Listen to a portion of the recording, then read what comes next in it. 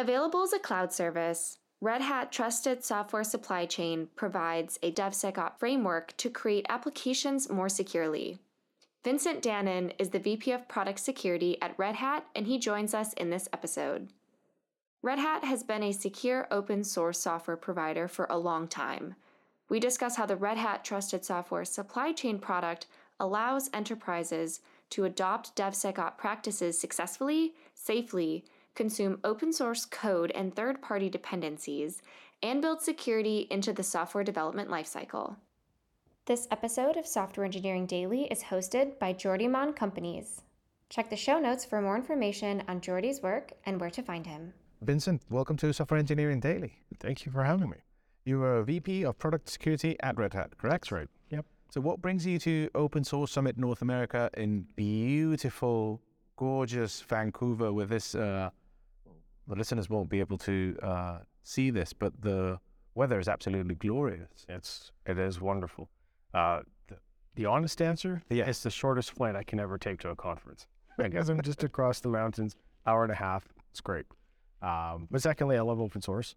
I'm here to support what we're doing for Red Hat. Gave a keynote this morning. Talked with a few people, some customers. So I'm just here to support Red Hat and support open source. Nice, well done. So you work in a specific area of security. I think I read from one of your articles in opensource.com that there's a difference between the traditional InfoSec people, I think you might call them computational security, I can't remember. Operational security, and you yourself and your type, professional type, which are product security people. Could you explain what you mean by those two areas and what's the difference between them? Yeah, I mean, InfoSec or operational security, I'd look at as the people that are security operators, monitoring environments, monitoring systems, responding to incidents. They're the ones who basically make sure that you and your environment and your company are safe and secure, kind of the information that you're using. The product security side are the folks who are actually building the software, or at least not necessarily building the software. I mean, we have engineers for that, but they're making sure that the security considerations are taken into account as you're building the software. So, think about like secure by design, secure by default, what kind of, maybe some compliance, regulatory considerations you might have, making sure that your build systems are safe and sound, that sort of thing. You've so far avoided it, so maybe it has been intentional or not. If it has been intentional, you probably maybe feel uncomfortable by describing your work as DevSecOps. What? No, I wouldn't call it DevSecOps. Okay. What would be the difference then? DevSecOps are the folks who are actually doing development. Okay. Doing the operational work, and they're also doing like the security monitoring and remediation. One of the things I actually forgot to mention earlier, which is interesting because it's the biggest part of what we do, is remediating security vulnerabilities. Did you do that on purpose? I did not do that on purpose. So effectively, for all of the portfolio of products at Red Hat, we look at any new vulnerabilities that are out there, and we figure out how to apply a patch to it. We rate it. We determine whether or not it affects our products. Wow. So we do all of that response work. My God. I just interviewed a few moments ago Eric Brewer, and he mentioned a data point that is relevant to this. At the beginning, Kubernetes had 12,000 dependencies, and one of the things he was most proud of was that the whole project, the community behind it, has reduced it today to something around 7,000. Still, there's a big dependency graph, right? Yep. And list. RHEL, or the whole Red Hat portfolio, do you have a rough estimate of how many dependencies it has? Off the top of the list, no, of course, I don't expect check this, but there's something around, but it's a magnitude. It's upwards of 40,000 components across the portfolio, like distinct components. Yes. And then when you look at the number of versions of components across all the different versions of software that we also support, we can have I'll pick on OpenSSL for an example. Yes. We might have 4 or 5 different versions of OpenSSL across the portfolio. RHEL 8 to 9 to 7.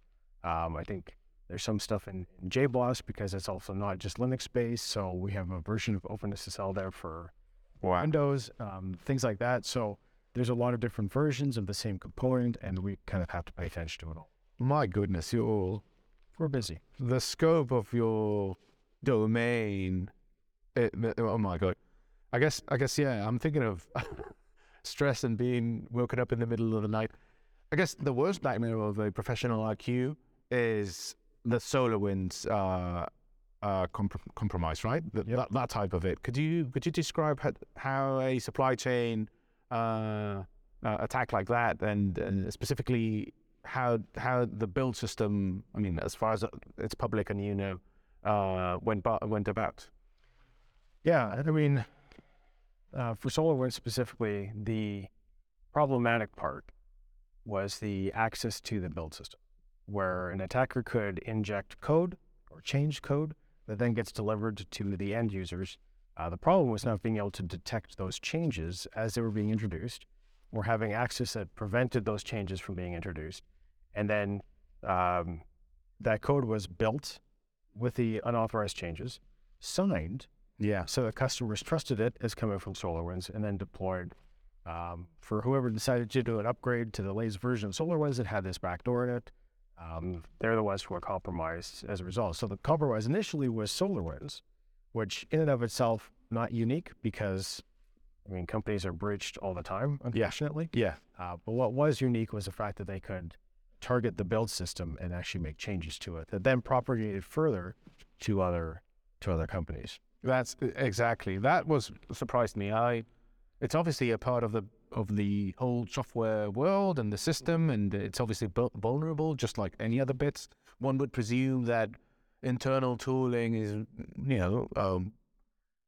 well isolated and well kept, but it is vulnerable still, and so forth. But before we actually move on to how vendors like SolarWinds, but others are releasing this information and how they should do it, and also let's move on to what are the tools that currently exist to prevent this. Not necessarily SolarWinds, but in general, what are the checks and balances that a build system can introduce to detect these things? Yeah, I mean, the biggest thing is monitoring, right? Logging everything, looking for anomaly detection. There's plenty of log analysis tools out there that are useful. So that's number one. Like, if you can't detect it, you don't know it's there. On a preventative side, doing things like proper authentication, authorization, identity management, those sorts of things, really crucial to reduce the amount of access to those build systems to, in the security world, we call it a principle of least privilege, right? Like, if you need to do it, you should have access to do it. If you don't need to do it, you should have no access to it. Mm-hmm. Right?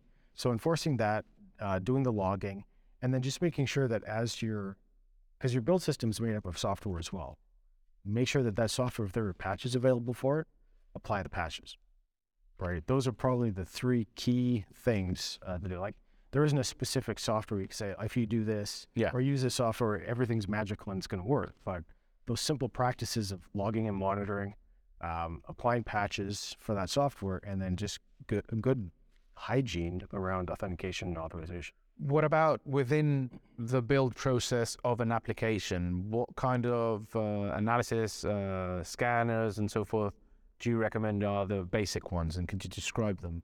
Yeah, I mean, you have your SAST, or your static application security testing, your dynamic application security testing, your... How do those two work, for example? Would you be able to describe them? Yeah, like dynamic testing is actually putting the software through the paces. Maybe it's some fuzzing, for example, like feeding it some bad data and seeing how it responds, making sure that it operates the way that it's supposed to. For static application, you're looking at like how the code is structured. Can we find any, buffer overruns or other coding issues within the code? We'll scan the code for that. When we're looking at like composition analysis, like what are the dependencies? We're looking for, do we include any dependencies that are vulnerable, and we're actually including that in our build. So there's a number of different tools that can be used for that. And then beyond that, you're just basically looking at like, what's the mechanism for ensuring that, the code is committed someplace. So a proponent of Git, Git logs, Git history. You can look at all of that, and it's got good authentication for that. So a good place to store that code so you can actually see what changes are being made to it and who made those changes and when. So we touched upon two of the three things that I want to touch upon that are mechanisms, not all of them, but mechanisms that register, log information so that you can detect anomalies, weird patterns, weird behaviors, and so forth, or buffer overflows, all these things. And the third one is actually at a different level, are SBOMs, right? Because in my view of the world, they are incredibly powerful tools that map, in a way, packages and the relationship between them, right? So I presume you're a strong proponent of them, but you've said that they are not a silver bullet. So as the SPDX marketing manager here, I feel extremely offended and directly attacked. No, but truly. So do you see them also as a way to surface information and therefore catalyze the reaction and the response to those? Well, 100%. I mean, if you look at something like the Log4Shell vulnerability, for example, one of the hardest parts for people to deal with in that situation was where was it, right? It was hidden in a number of different places because it was so ubiquitous. It was being used by so many other applications in so many different places. Without an SBOM, you don't know where those places are. So when you're looking at, there's this vulnerability, I know I have it somewhere, I need to remediate it, how do I find it? That's the part that the SBOM really plays to truly help, the operations people and the developers figure out, where's this thing I need to update? I've heard on the news, this thing is really scary. I need to find it. My bosses are yelling at me. And now I'm hunting manually through all this stuff looking for it. And SBOM really helps you respond to it quickly because you have that information. The hotel I'm staying at, just across the street here, has a diagram of the building itself in the lobby. And I presume this is for firefighters, that when an emergency occurs, they can immediately dash into the lobby, have a really quick description of how the building is structured and how to access the different floors. And therefore, if they know where this thing is, they know how to access it. So in a way, I like that sort of like metaphor to describe what an SBOM is. Actually, I hadn't heard that one before. I like that one. Okay. Yeah. No, that's good. You're good. I'm good. It's copy left. Yes, you can use it. Awesome. So, but let's face the reality of it, right? It's not a silver bullet, as you said. What in your mind, and you've described this in a few articles, what are the over-optimistic expectations that public institutions, but many others have on SBOMs that you find that are maybe, not so realistic? I think the biggest one is this notion of an SBOM should also have vulnerability information. Okay. Right. And for me, if I look at it, most software doesn't change often, right? There's schedules, there's releases, there's patches. So producing a new SBOM every time you do an update, which is the right thing to do, happens maybe on a weekly, bi-weekly, monthly, quarterly, whatever basis. Vulnerabilities pop up anytime. And as we kind of look at the landscape today, compared to, 20 odd years ago when I started, there's like vulnerabilities every hour versus every month, right? Which I'm used to. No one wants to build an SBOM every other hour, right? It's hard to consume, it's hard to produce, it gets really expensive. So if you have something like your list of ingredients, your SBOM, right? The way that I kind of describe it is an SBOM is a list of ingredients. Yeah. Then you have the information where some ingredient is bad for you. Like this thing that I bought from the grocery store has a list of ingredients, but I can't tell if it's actually good for me or bad for me. I trust that it's good for me because the grocery store saw it. The grocery store or the creator of that pizza or piece of food or whatever it is doesn't go to the grocery store and give them little labels to go and stick on each package to say there's a recall. The sausage is bad or whatever, right? Would you have a separate recall list? You as a consumer have to be aware of Canada here, there's a list, these foods are being recalled for these reasons, these lot numbers, etc. And it's your job to look at that list and look at that food and go, oh, yeah, I can't eat that. I have to throw it away. Or I'm at the store and like, oh, I thought about that on the headline. That's what I see as a distinction. SBOMs is that ingredient list, and then you have like oval data or CVRF or CSAF or VEX or all of these other types of vulnerability data sources that is that recall list. And when you kind of marry the two together, that's when you have this really potent, I know exactly what I have from my SBOM, and I have the up to the minute information provided by my vendor that says these things are vulnerable, and if I can kind of correlate the two, then I have a really good picture of I have that thing that this list is saying is vulnerable, and I know where to find it. Before we move on to to describe this relationship of communicating vulnerabilities, who should do it, and so forth, and the approach you should take to that, right? I've got a question for you because you mentioned it. So the explosion in the number of vulnerabilities is patterns, right? You just said it, I think, back in the day was one a month. Now it's every minute. Is that a function of software eating the world and software being pervasive everywhere, and therefore it has always been vulnerable? It's now present everywhere, therefore every piece of hardware in which it's running has a vulnerability? Or is there anything in new modern software development that makes it specifically prone to introducing vulnerability? Because one would argue, well, we don't program in C++ anymore, or not so much. Although I've got controversial opinion about that, but anyway. And we program in memory save languages. So what is your informed opinion about the explosion in the number of vulnerabilities? I think it's just the amount of software that's okay, right. I think that back in the day when I started, there were like the new novel vulnerabilities were coming up because, oh wow, we never thought about this or this type of vulnerability, and so then you kind of play catch up. You have all the software, you find a certain class of vulnerability, you're like, wow, this is interesting. Now we're going to go look everywhere, and oh my God, there's all this stuff that we have to fix, right? Now, when it comes to today, I think it's just the complexity of software, right? Because we're asking software to do a lot that we never asked it to do before. There's also a lot more software. I mean, if you think about it, back in the day, there was, and I'll discount open source for a second, there were software companies that built software, the Adobes, the Microsofts, the IBMs, all of those people, right? Then you have open source, and it comes along, and now it's a whole bunch of people are creating software. But if you look at it today, everybody is creating software. And they're not even like software shops. You look at banks, they have engineering teams that rival the size of what we would consider regular software developers. You have people writing apps to buy pizza on your phone. Like, and you know, good chain here, Pizza 73 in Canada, right? They're not a software development company, but they develop software, right? So everybody's doing it. We're seeing it everywhere. And I think that increase is what is causing a lot of the, like, there's more vulnerabilities because there's more software.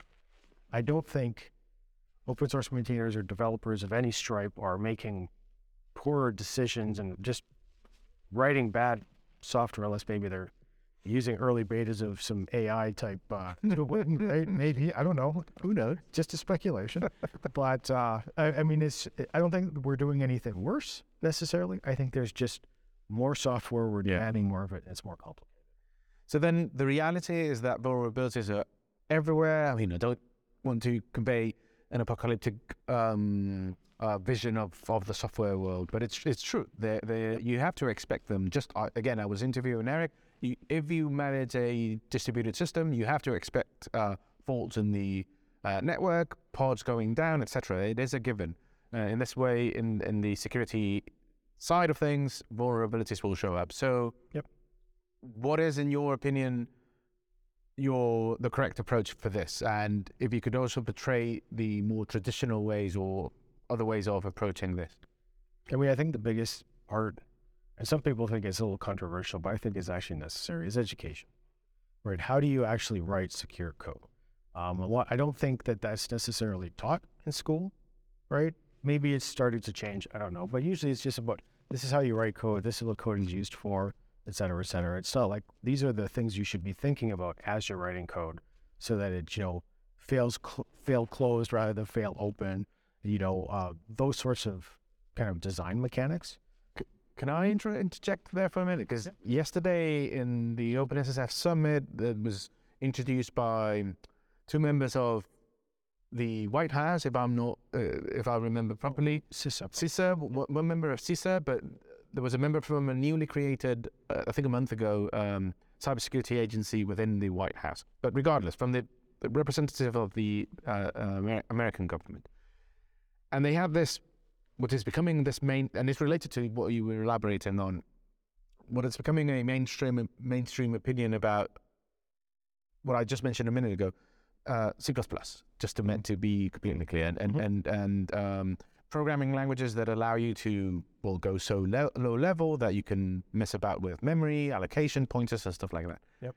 Were you referring to that? I mean, or where do you stand in that debate of, because I thought that her approach, and again, what's becoming mainstream is that C++ should be deprecated completely, and only memory-safe languages, namely Rust, but I'm sure there are others, should be used for this. And yet I think that A, is not realistic. If I'm not wrong, around 20% of the code in the world, and especially for critical infrastructure, is made in C++. That's not going anywhere. And substituting that is very difficult. You won't get, experienced Rust engineers with 20 years of experience, just like you get in C++ and so forth. So anyway, connecting with what you were saying, and I know you're not a C++ programmer yourself, or Rust, or maybe you are, but Nope. What was your opinion? Can you connect this idea that you were describing about education and how to foster good security practice at the educational level, and maybe connect it with this idea of, should we use memory and safe and powerful languages like C++? I think there's a place for C and C++. It certainly isn't going anywhere. I've heard the memory safe argument a lot. I don't necessarily disagree with it, but that's from a creating new software perspective. Okay. If I'm going to create something new, I should be considering, Rust or Python or something else, right? Not necessarily going to C or C++. So in school, it's been forever since I've been there. I don't know exactly what they're teaching, but presumably if they're teaching C and C++ foundations as programming languages, they could alternatively turn to things like Rust, which is becoming increasingly popular because of things like memory safety, or things like Python, because it's still really high on the favorite programs. Or things like Java, what have you, right? The problem that I see with this push for memory safe languages is who's going to rewrite everything that already exists, right? I'm going to pick up politicians here. If some politician decides 5 years down the road, we're not going to award any contracts to any companies that haven't delivered everything to us in Rust, they're going to have a really hard time finding the software that they're looking for, right? So we have to kind of take that pragmatic approach. Like maybe we can build new things in Rust and similar languages and not sit there and disparage the old stuff, which some of it, it's written in C and C++, but I would say quite trustworthy, right? Not a ton of vulnerabilities. And the other thing that we have to consider in all of this as well, and this is from 20 years of doing response, right? These companies, projects, maintainers, whatever, who actually respond well, and they apply a patch to the software that's found to be vulnerable, we don't necessarily give them high fives or kudos for doing it. Yeah. Right? I would much rather take software that was like from memory unsafe language, but had a really good response by the community and maintainer around it, to say, I can trust that because they know what they're doing and they're on top of it. Humans make mistakes all the time. But if they kind of own up to those and respond quickly to them, then that is going to garner more trust more than just like, it's a memory safe language, therefore it's, again, going to the silver bullet thing for farms. Yeah. Rust is not a silver bullet. Exactly. Yeah. It doesn't solve every problem. It just solves one type of problem. I don't mean to be promoting the episode that I just recorded with Eric Brewer from Google, but he mentioned he's now a strong advocate of curation, what he describes as the role of a security institution, whether it's a person, maybe the maintainer of open source project or an independent that is funded, properly funded and supported to maintain, to patch popular open source packages, right? Again, it doesn't have to be the maintainer. It's usually a burden for that person or group of people, but it has to be properly funded and supported and work hand in hand with the maintainer. And when I asked him for a good example of curation that is taking place today, he mentioned Red Hat. He said, well, you know what? Red Hat delivers products that may or may not contain vulnerabilities. What you get from Red Hat is the commitment from them to patch it. You pay for that, and you get that guarantee. So yes, this curation role is fundamental. I really appreciate that Red Hat does that for at the huge level that they cover with all the portfolio. Yep. So yeah, let's go on, move back to vulnerability. So you've got this, you propose the risk-based approach to vulnerabilities. Could you describe more traditional and, in your opinion, less effective ways of managing vulnerabilities, and then go on to describe risk-based? Yeah, I think call it traditional. Yeah, I call it annoying. The way that people tend to look at vulnerabilities right now is they just look at a list of CVs and go fix them. They're present and I want them gone. It's kind of like this auditor type approach where it's saying, like, there's a whole bunch of CVs with little empty boxes behind them. I want you to tick every box for me. Oftentimes I call them CV shopping lists. Okay. Right. So if I'm given a CV shopping list, I'm like, okay, a lot of these things are, low impact, moderate impact, things that I would consider don't matter. Tell me why it matters to you. And more often than not, the answer is, well, it's on my list and I want it to go away. I'm like, well, do you even use that? Like, is this even impactful for you in any way? Well, I don't know. I don't even know where it is. It's on my list and it has to come off. That is kind of the, I would call it the accountant style, checkbox, auditor-based way of doing security response, which I think is completely ineffective and very expensive. The approach that we take is, again, like you said, the risk-based approach. Mm-hmm. We look at every vulnerability, we assess it as it affects our products. So how we built it, how it's used within the particular product. And then what we do is, based on that assessment, we, as per our lifecycle policy, we say we fix all criticals, we fix all importance.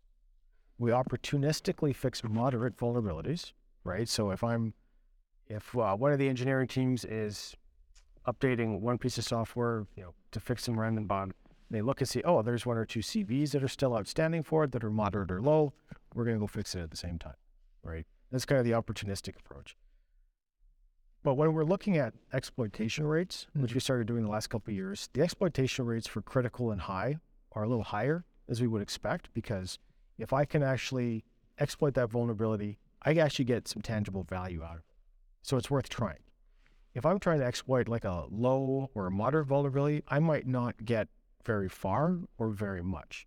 So most attackers are going to be like, hey, probably doesn't matter, right? Now, of course, you can use these to get a certain type of access, chain with another vulnerability to get more access, and there's chaining vulnerabilities and stuff. But stepping outside of that complexity part, by and large, critical and important vulnerabilities are the ones that are going to be exploited and the ones that actually have impact. So those are the ones that we're going to fix first, right? If we have, like everybody, we have finite resources, we're fixing the things that have the most impact and are most likely to be exploited. What we started doing as we were observing this is we realized about 10% of critical vulnerabilities were known to be actively exploited. You mentioned CISA earlier, so we use our known exploited vulnerabilities list. We kind of map to that and go, oh, okay, that thing is critical and has an exploit. We've already fixed it. We don't have to worry about it. If something pops up that's like a moderate or low that is being actively exploited, we treat it like a critical vulnerability. We'll fix it. But if we hadn't opportunistically fixed it before. So what we're really doing is we're going, okay, we're judging these things based on the risk posed to our customers or end users. And if something is actually risky or has a high probability of being exploited, we're going to fix those things. The last year we had, it was around 1,100 moderate CVEs 2 of them had known active exploitation. So whatever, 1100, I think it was 1086. So 1084 moderate vulnerabilities that we would have engineering teams derive patches, build, test, deploy, and a customer has to also do their own testing and deployment and all of these things. That's analogous to how I described it to my wife. And she said, what does that actually look like? I said, imagine updating your iPhone 3 times a day. Yeah. And she's like, I don't want to do that. And I'm like, no, you don't. Nobody does.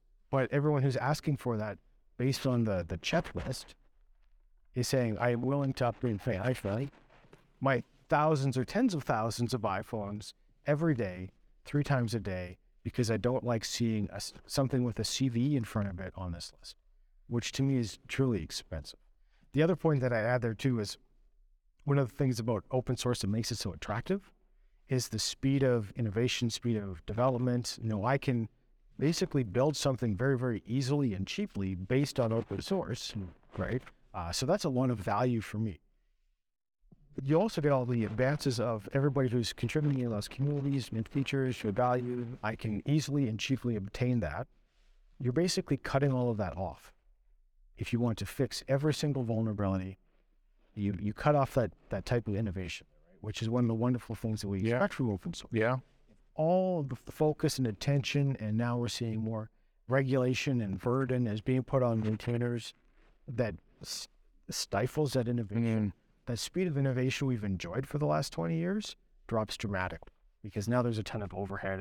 And quite frankly, there's going to be people who say, I don't want to do it. Yeah. It's just not. I'm not getting paid to do this. My day job, I enjoy doing this work. But now you've made it really, really painful and expensive for me to do it. And I don't want to do it. That's where this role of curator, I think, would be great. Again, properly funded, supported, and but yeah, it's definitely a burden, especially in some geographies and with some regulations that are pretty unaware of how this innovation, the whole ecosystem works. It's a shame. It is. So the last thing you've touched upon, one of the known exploited vulnerability databases that you guys tap from, the CISO one. The last thing I want to touch upon is that precisely, or that topic of who should be, when and how communicating vulnerabilities. Before we joined this conversation, I was a strong proponent of having a centralized, sort of like canonical one source of truth for this, namely NVD, for example, but I thought it was and yet you have a very different opinion. So let us know, what is it in your, obviously you're the professional in this case, not me. No, I definitely have a different opinion. I mean, the NVD has its place. It's a good centralized piece of our database of information, and it's great for some applications. The problem with NVD, as I see it, is it's very broad. And when you're looking at every single vulnerability and they assign one single score to it, you have a piece of open source that is used across multiple ecosystems in multiple ways, and multiple platforms, and it can be built in different ways, right? It's not like I'm getting this binary from Microsoft to run on Windows, and only Microsoft has built it one particular way for that particular operating system. We're talking about something like Apache or OpenSSL. Everybody can compile it their own way. They can take pieces in and out of it as they wish. It's open source. And then they deliver it on whichever platform, whether it's Mac, Windows, or Linux. You can't assign open source like that a single score for everything. And NVD does, and they do it based on the worst possible outcome. Now, if I'm looking at the way that Red Hat builds software, right? A, we have Linux. B, we have a lot of hardening technologies in our compilers. We turn these flags on that, prevent like stack smashing, buffer overflows, things like that. Those things don't get accounted for in NVD's score. So while I think that a universal database is interesting and is potentially useful from like a research perspective, what Red Hat has done for the last number of years is really try to provide as much information as possible for every CVE that affects our products. We display it proudly for everybody to see, right? We even contrast our CVSS scores with NVDs directly on the page so that any customer or any person can look at it and go, okay, I see Red Hat's rated at this, NVD is rated at that. And we try to describe the differences as we can, right? The primary reason being, even for us, you have a particular component. If you have it, for example, in RHEL, which is a general purpose operating system, you can do whatever you want with it. We have no idea what you do. That same component, perhaps in OpenShift, where it's not a free-for-all, it's tightly constructed, right? Every component has a particular purpose. A number of those are not user or attacker accessible. And maybe only one small part of what this overall package is capable of is actually being used. That part that's being used might not be impacted by a particular vulnerability. Like that code is actually legitimately never touched. On RHEL, we can't say the same thing, right? Because we don't know how you're using it. So we might rate something higher for RHEL and lower for OpenShift based on how it's intended to be used in those products. NVD or a central database like that is never going to show that fidelity of information. Only a vendor could do that, right? And I take the approach, being a vendor, we know our products better than anybody else. If you trust us enough to use this in the first place, you should trust us enough to say when we're describing something a certain way, we kind of know what we're talking about. And that's what we're doing, right? Because we're very transparent with all the information that we provide. And we're not here to hide anything. Like we'd say, we're not going to fix it. It's out of support scope. We are going to fix it. We're affected. Like we're very transparent about the state of that in our software. But we also don't guarantee that we're going to fix everything. Is that everything's meaning? Well, I think that's the building blocks of a relationship, a vendor-client relationship, a partnership, and even in real life, it's like we all have defects. We all have, as long as we're transparent and in the real world, between people would apologize, but in the case of corporations or commercial entities, we patch things and provide solutions for. So I think it's a good approach. It's about building and maintaining trust. Yeah, correct. And you can only do that with transparency. Like with proprietary software is one example. You don't know if there's like moderate or low vulnerabilities that aren't being fixed. Like I ponder this sometimes as to why people are going, oh yeah, look at all these moderates and low vulnerabilities and all this open source stuff. And then you look at all these vulnerability lists for proprietary software. They all seem to be critical and high. And it's like, well, apples being apples, there's a whole bunch of low and moderate things on this side that aren't being called as such. And the reason why they can, I'll say, get away with it is because it's very opaque. It's not transparent at all. Like I can't see that. They can fix a security issue as a regular bug. They can fix it and just not tell you. Like this, I love the way that Apple puts their updates out for iPhones. This update fixed some security and bug fix things. You should update. And then you have to go somewhere else to get maybe a more detailed list a couple days or weeks later, right? The proprietary vendors can do that. Open source vendors can't.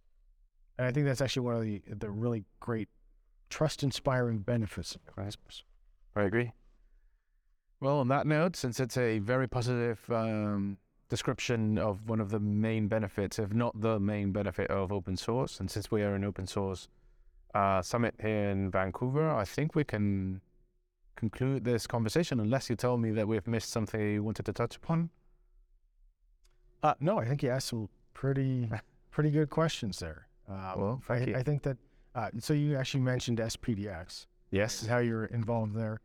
We actually just, I think 2 weeks ago, started publishing our SPDX SBOMs as a tech preview beta kind of thing so that people can start consuming them and figuring out how to use them. Because my concern right now with SBOMs is we talk a lot about how to create them and how to make them properly. We're not talking enough about how we actually start utilizing them. Correct. And I think there's huge potential there, but we haven't even tapped what that looks like because we're too busy trying to build something. And going back to that, the checkbox-based security thing, idea, I'm concerned that people will be like, well, I have my SBOM, so now I'm good. I've ticked the box. And they're missing all of this wonderful potential that could come from it. We just have to build some tools and some understanding around how to use these things properly. Well, since you brought it up, I wasn't planning, but what Jim Zemlin announced at the beginning of this, among other things, at the beginning of this conference, is that SPDX has released a 3.0 release candidate.